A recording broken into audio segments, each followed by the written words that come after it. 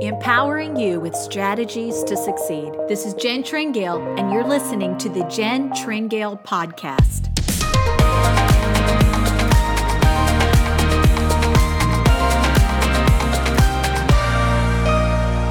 My name is David Warren, and joining us today is a woman who is beautiful both on the outside and the inside, and I am honored to get the chance to interview her this time on the program, as she is a very close friend of Lynn and Kathy Minks. Yes. So they're out of town, and I get the pleasure of interviewing Jen Tringale. Welcome back. Oh, thank you so much. It's such an honor to be on today. Well, thank you. We were swapping notes about how big of fans we are of Lynn and Kathy. Yes. How did you meet them? I met them when I was 14 years old, actually, and it was the wildest thing because I met their daughter, Carrie, first, who would wind up becoming my lifelong best friend. She's just been the best friend, the kind of friend everybody should get to have, you know. And so I was a church kid and had just kind of gone through some cattiness in my teen years dealing with, girls. And I was like, God, I just need a good friend. Just send me a good friend. This girl came into youth group, brand new one night. And it was just one of those things where we kind of spotted each other across the room and went, I feel like we would be buddies. And so we became fast friends. And so we would see each other every week at youth group. One night we walked out, and both of our parents were standing there talking. Of course, her parents were Lynn and Kathy Mink. My parents were standing there, and they were talking like fast friends, and we just kind of looked at each other. Turned out my dad was their insurance agent at the time. I didn't know it. And then come to find out that when Lynn was in television in Cincinnati was the same time that my grandmother had a radio show. And she had a talk show, and celebrities and dignitaries would fly into Cincinnati and they would do the Nick Clooney show, the Lynn Mink show, and then they'd go across the street to the Omni Netherland Hotel and do my grandmother's radio show. What was the name of that program? It was called The Girl on the Go. Just an amazing opportunity that really just fell in her lap. And so when Lynn was in television and broadcasting was when my grandmother, was in the midst of that. And they were fast friends. Lynn was like her fill-in guest when people would cancel or flights would get canceled, and back and forth. And so it was the wildest thing. So there's Carrie and I standing there, and our families were already connected 2 generations back. I'll never forget that moment, just kind of going, okay, what is going on, So that's how I met them. I mean, just so many summers. I just have memories of going on the road with them, doing meetings, and Carrie and I would work the product table. And I didn't realize then, I thought I was just on a fun summer trip with my best friend. Mm-hmm. And I didn't realize how God was really using that to prepare me for what he had called me to. I keep thinking about your grandmother's radio program. Of course, I love radio. Yeah. Girl on the Go. Yeah. Is she living now? She is. She is 86 years old. It was a huge success. I mean, they had her, stuff going on city buses all over the city, and it was a really big deal. And what's Grandma's name? Billy May Burkhart. Billy May. Billy May. That May. is Southern. Isn't it, though? So have you explained to Grandma Billy May what a podcast is? Because you have your own podcast, which is kind of like radio. It is. It's sort of like the modern day radio. It's really interesting that you would bring this up because just the other day I was thinking about how God does things through families and generational lines. My grandmother always said, she interviewed Ronald Reagan. She interviewed Wayne Newton, all those kind of stars of the 60s and 70s, Zsa Zsa Gabor. And of course, the radio show would be over, and then she would wind up ministering to them out of the little bit she knew of the Lord. And she always told me, she said, honey, I wish I would have known then what I know now, because I feel like I could have done so much more, for the Lord.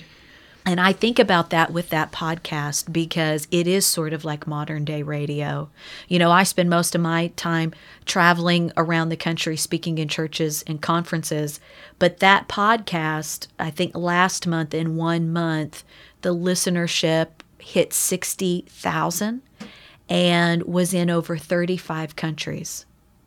And I thought, how long it would have taken me to get to 35 countries.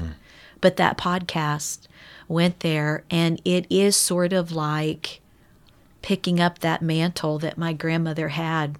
Maybe I've got a little bit more light and understanding because of all that's been put inside of me. If you just tuned in, Jen Tringale is our guest today, and she's a well-known speaker and author. And she's got a new book out on Whitaker House called Calling. And really what your grandmother did in her own field, not Christian radio, just secular radio, and then after the program was over, she had entree into these famous people's lives of then being able to, in her own sweet, soft way, minister to them the gospel of Jesus Christ. That's what this whole book's about. It's so true. It's so true. And I think she's always been a hero of mine because she did so much. And it wasn't like she went, I just want to be famous. How could I get about that? In fact, I told her the other day, I said, we call her Mamaw. I said, Mamaw, if social media would have existed when you had your radio show, it would have been huge. She just did that back in the day when people hopefully turned their radio on and hopefully turned it to the dial, of your show. Yes. And so, but now you can take a medium like radio and put it on a platform of social media and pull people back. Back then she didn't have that. And, but she told me, she said, I would sit and let people tell their stories, all these celebrities. And then she said, I would always ask them, where do you think your talent came from? She said, because I knew eventually they would wind up saying it was just God-given. I was born with it. And then she would say, and why do you think God gave you that ability? And that's where that interview would go to such a deep level.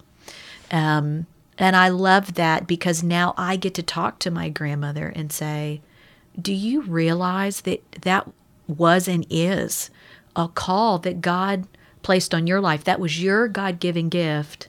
And somehow just what looked like out of necessity, God gave you a platform, to reach thousands, no doubt, tens of thousands at that time. I can see it in your eyes as you talk about this. This is moving you. That calling from your grandmother obviously at least skipped a generation. Did your mother pick up that calling, Jean Tringale? Yeah, my mom and then her sister, Jennifer, who I'm named after, they both just sort of picked up my grandmother's just ability, I think, with people. She just always had a real ease with people because she was genuinely interested in people. It wasn't a put on. And my aunt and my mother certainly had that. My mother's owned multiple businesses. They both had their hands in marketing and public relations for many years, and both found ways to use their platforms, because they are believers, to do so many things. In fact, my Aunt Jennifer started out in musical theater and was really like making some serious ground. She was a singer and an actress. Then she wound up getting an offer from RCA Records. And, her life kind of took a different turn. She wound up in the full-time ministry for a while, but today has kind of returned back to that original calling. And she has a drama theater company in Northern Kentucky where she trains up. It's a kids' theater. And so kids come and learn the arts. And it's a safe environment for them because, the theater world can be a lot of different things.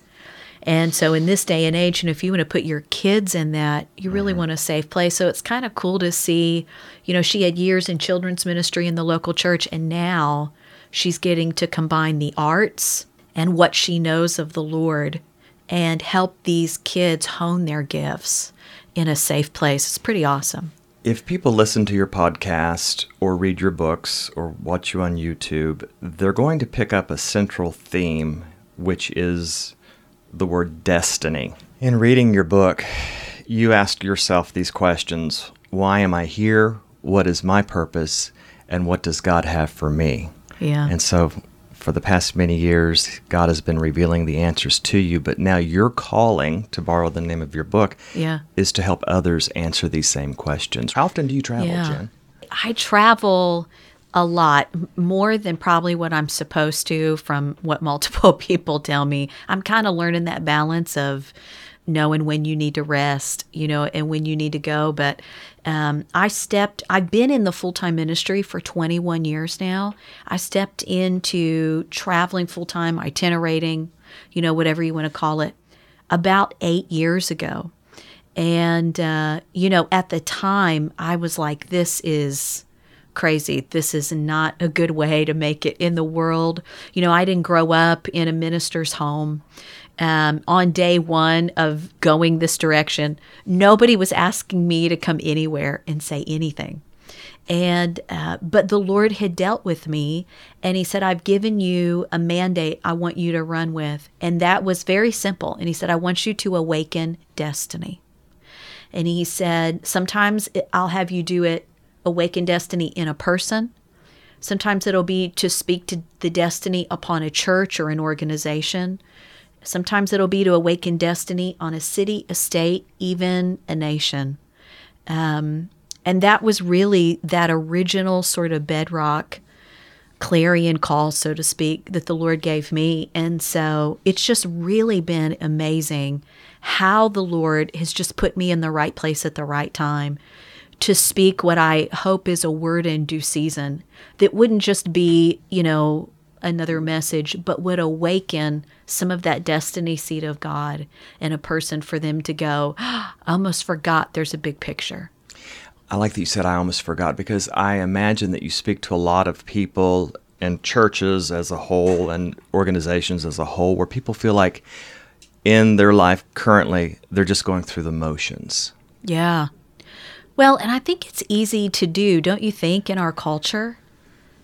I mean, it's so fast-paced. It's so busy. There's so many demands put on us. I think even if you just look at, you used to at least have downtime when you were driving in your car, maybe, where things could settle and the Lord could kind of grab your heart and pull you back to the big picture. But now, because of smartphones and being connected literally all the time, it's like everything is always demanding your attention in the right now. It's hard to think about what you need to do next week, let alone what am I here to do? And so what I have found is you have to be more purposeful about that. You have to feed the sense of eternity in you. If you don't feed that sense of eternity and why am I here, if you don't feed that kind of vision thinking and vision seeing, everything in life is always pulling us to the immediate. And so that's one of the things in everything I've ever written, really any message God gives me, anything we put out on social media or YouTube, I just want to be a moment for somebody to go, oh, I almost forgot. That's right. I am here for a purpose bigger than myself. And what is that? And then I want everything that's demanding my attention today to somehow, fuel that. And part of that, and I think this is what my heart burns with, part of that is releasing people, believers, from the concept that anything that is eternity driven or God breathed has to happen within the four walls of the local church. And sort of getting back to what I call God's original intent. The concept of original intent is so cool. And it basically states that when this intention was uttered, it was uttered on purpose. It will never need anything taken away or added to it, no matter what time it is spoken into. So, for instance, when our founding fathers wrote the Constitution, they had original intent attached to that this is truth enough by itself. You don't have to alter it. Well, the Word of God is that way. God's plan and His purpose has original intent in it. And God's original intent for believers was to go into the world and to be who they were and let God infuse whatever abilities He had given them, and that through that, God was going to expand His kingdom. And I think somehow, maybe somewhere in there, we maybe strayed away in our thinking from original intent. And we strayed away and sort of went, Well, now, no, if we're going to do anything of eternity, then it's got to happen in the four walls of a church. And don't get me wrong. Or on a mission trip. Or on a missions trip. Yes, something overtly Christian from start to finish. Planned, pre-planned. Yes, very, very pre-planned. Yes, and organized, and T-shirts, and all of that. But what I love is, and I am so grateful for the local church. I was raised in the local church. I'm such a believer in the local church. But the local church is not the place to platform our gifts. The church is where we come to become all that God called us to be. The church is where I go to get equipped. But God's big idea, God's dream, was not the equipping. That's just the entrance into. God saying, go into the world. And I don't want you to stop until the kingdoms of this world have become the kingdoms of our God. So for us to just go, well, God wants to do something with my life, and somehow I've just got to make it up on that church platform, for God to use me. No, the church platform is one of the most contained places of influence in our city. Thank God for that church platform.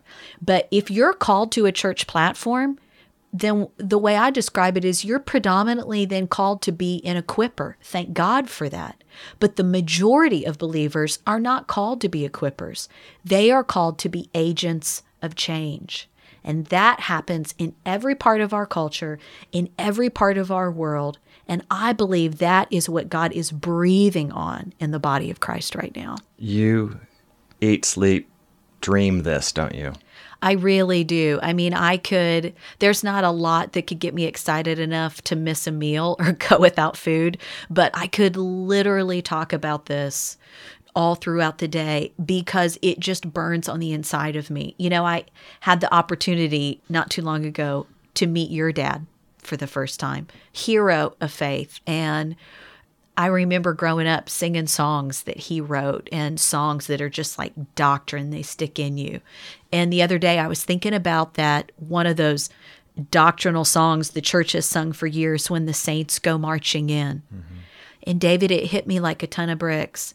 Right now, I believe the sound we're hearing is God saying, saints, go marching in. But that was never about marching into heaven. That was always about marching into the world and saying, we know the one who made you, and let me take you to him. I have watched a lot of your YouTube clips, and I jotted down some of your one-liners that really made an impact on my life. One is, church, we're here to take over. Yes. What do you mean by that? Well, when Jesus made that infamous statement to Peter, when he said, Peter, who do you say that I am? And, Peter went through all the people say you're this, and then he said, Peter, who do you say that I am? And Peter said, you are the Christ. You're the Son of the living God. That was a monumental moment that Jesus decided to take to make a huge announcement. And he said, Peter, you've answered right. And he said, upon this rock, in other words, upon this revelation, Peter, of not just who I am, but who I am in you, I'm going to build my church. But when Jesus said that to Peter, he did not say the word church. He said, I'm going to build my ecclesia. And when he said the word ecclesia, everybody within the sound of his voice knew exactly who the ecclesia was. That wasn't a Christian word. It wasn't a Jewish word. It wasn't a church word. That was a common culture word, because the ecclesia was this elect group of people. And at that time, the Romans were dominating. They were the superpower. They were the military superpower, and they were dominating the known world. And so what would happen is the Roman military would move into a territory, and they would annihilate their army. And as the Roman military would pull out, the Roman ecclesia would move in. And the Roman ecclesia was made up of families. They were made up of retired military, but the ecclesia was also made up of artisans, purposefully. They were made up of educators. They were made up of judges. They were made up of blacksmiths. Everything it would take to have a culture was represented. And they didn't just move in for a day. The ecclesia would move into that new territory to stay. And so the reason those Romans were so smart, and they borrowed it from the Greeks, this concept. So they would move in and they would help that newly conquered territory rebuild life. But now when they rebuilt the schools, they would introduce all Roman ways of educating. As the artisans would begin to create, they would use all Roman ways of thinking in their creativity. And the songs they wrote, they infused Roman ways of thinking. They would rebuild the judicial system, but now it would be through Roman ways of judging. And in a small amount of time, this is so cool, those people of that conquered territory would totally have forgotten their old way of life. And not by imposing, but by influence, the Romans would have totally turned the lifestyles of those people into all Roman ways of living because they believed they would be better for it. And this was the concept that the head of the church, the head of the ecclesia said, upon this revelation, Peter, of who I am and who I am in you, I am building my ecclesia. So when Jesus said that, he was not picturing Sunday morning at 10 a.m. He was picturing all these callings. He was picturing radio personalities. He was picturing every part of culture you could think of. And he was saying, I am going to have my influential army in the earth to bring about a better way, a new way of living. If you created a resume, of course, you're in the ministry now, you don't really need one, but if you had a resume, what are some of your past types of employment that you've had? So, both of my parents were entrepreneurs growing up. And so when your parents, as you well know, are in a business, you start in that business. You start in that business, absolutely. I stayed in that business. You did, and we're so glad you did. We call it a ministry. Yes, very much, very much. That's reached hundreds of thousands, really amazing. And I think you would probably agree to this. There's something that's just wired in your brain when you grow up with parents that are business owners, entrepreneurs, but they're sort of a family business. You kind of grow up understanding this thing of ownership. And you're never just an employee, whatever you do. You kind of grow up with this thing of ownership where you don't just come in going, well, this is my job and I just do this. You come in with the sense of like, whatever it takes to keep this ship moving, that's what I need to do. In fact, I had the chance to speak to the business school at Syracuse University and just talk to them about how your background prepares you for things. And of course, I infused your God-given destiny will prepare you for things that maybe college can't even prepare you for. But when time and destiny meet, as believers, we know that as a Kairos moment. When time and destiny meet, all of a sudden, destiny pulls things out of you. Sometimes you didn't even know was there. I read a quote that you said that really made an impact on my life. The most spiritual thing you do happens Monday through Friday. Yeah.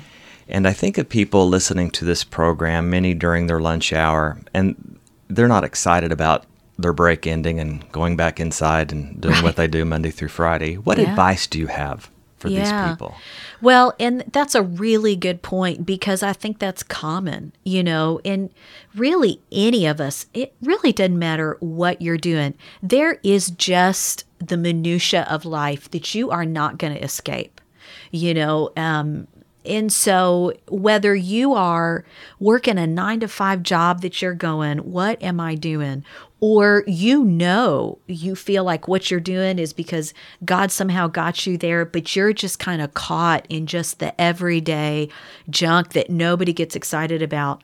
What I always tell people, because I had to develop this myself, is I tell people every day we all have a choice to stop and ask ourselves the question, am I living for a purpose greater than myself? And what is that purpose? Number one.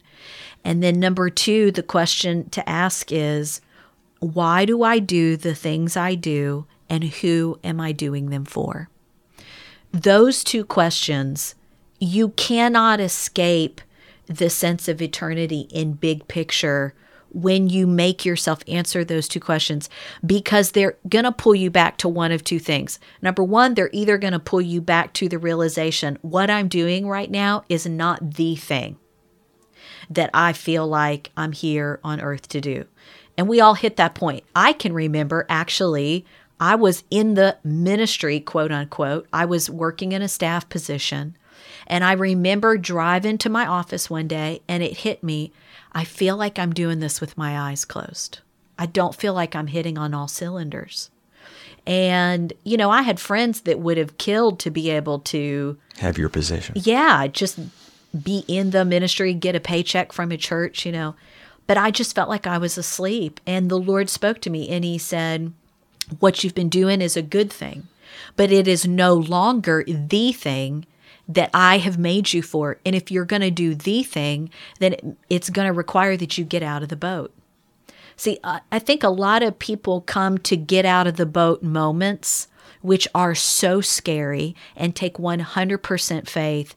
And they look at it and they talk about it and they ponder it and they consider it back and forth for a day, a week, a month, a year. Next thing you know, it's 5 years. You're still standing on the edge of the boat going, man, that's probably the thing out there, but I don't know how that works and I don't understand how I'm going to make a living out of that.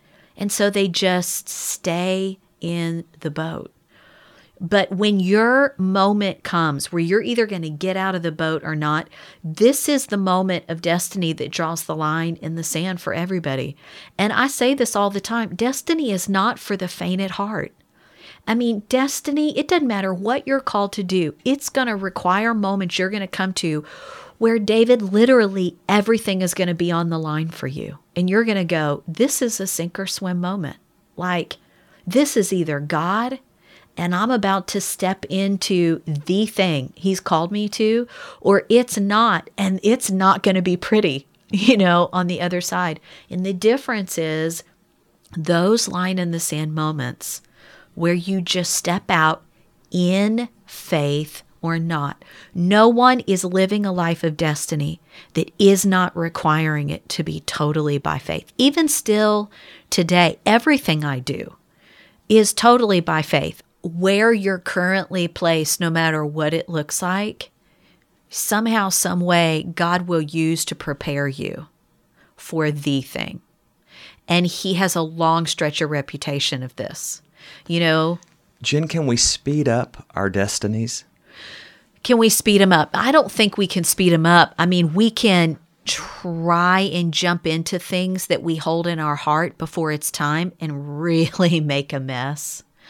I think we can drag our feet and then God has to make up, for some time. But, Paul said it best. He said, I press toward the mark of the prize of the high calling. Notice he didn't say I press toward the prize. He said I press toward the mark. So a good way to say it is, what is the mark for today? Do a good job today. Do a good job today. Press toward that. When I was a youth pastor, pressing toward the mark was not, man, I need to get ready to write a book someday. Pressing toward the mark was, I need to be a good youth pastor today. I need to be a good friend. I need to be a good staff person. I need to be a good supporter. And in doing that, that was preparing me for the thing that God had called me to.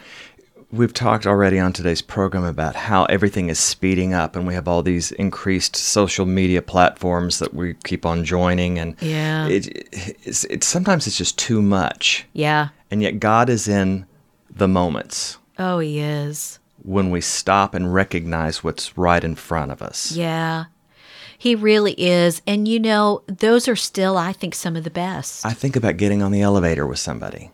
Oh, and instead of thinking about, okay, I need to, when I get in my apartment or home or wherever, be in that moment. It can really be a moment. It's so true. There's those moments like that, the moments of destiny, I think, are what really make up a life of destiny. there are big moments that come to make a big impact. Thank God for those.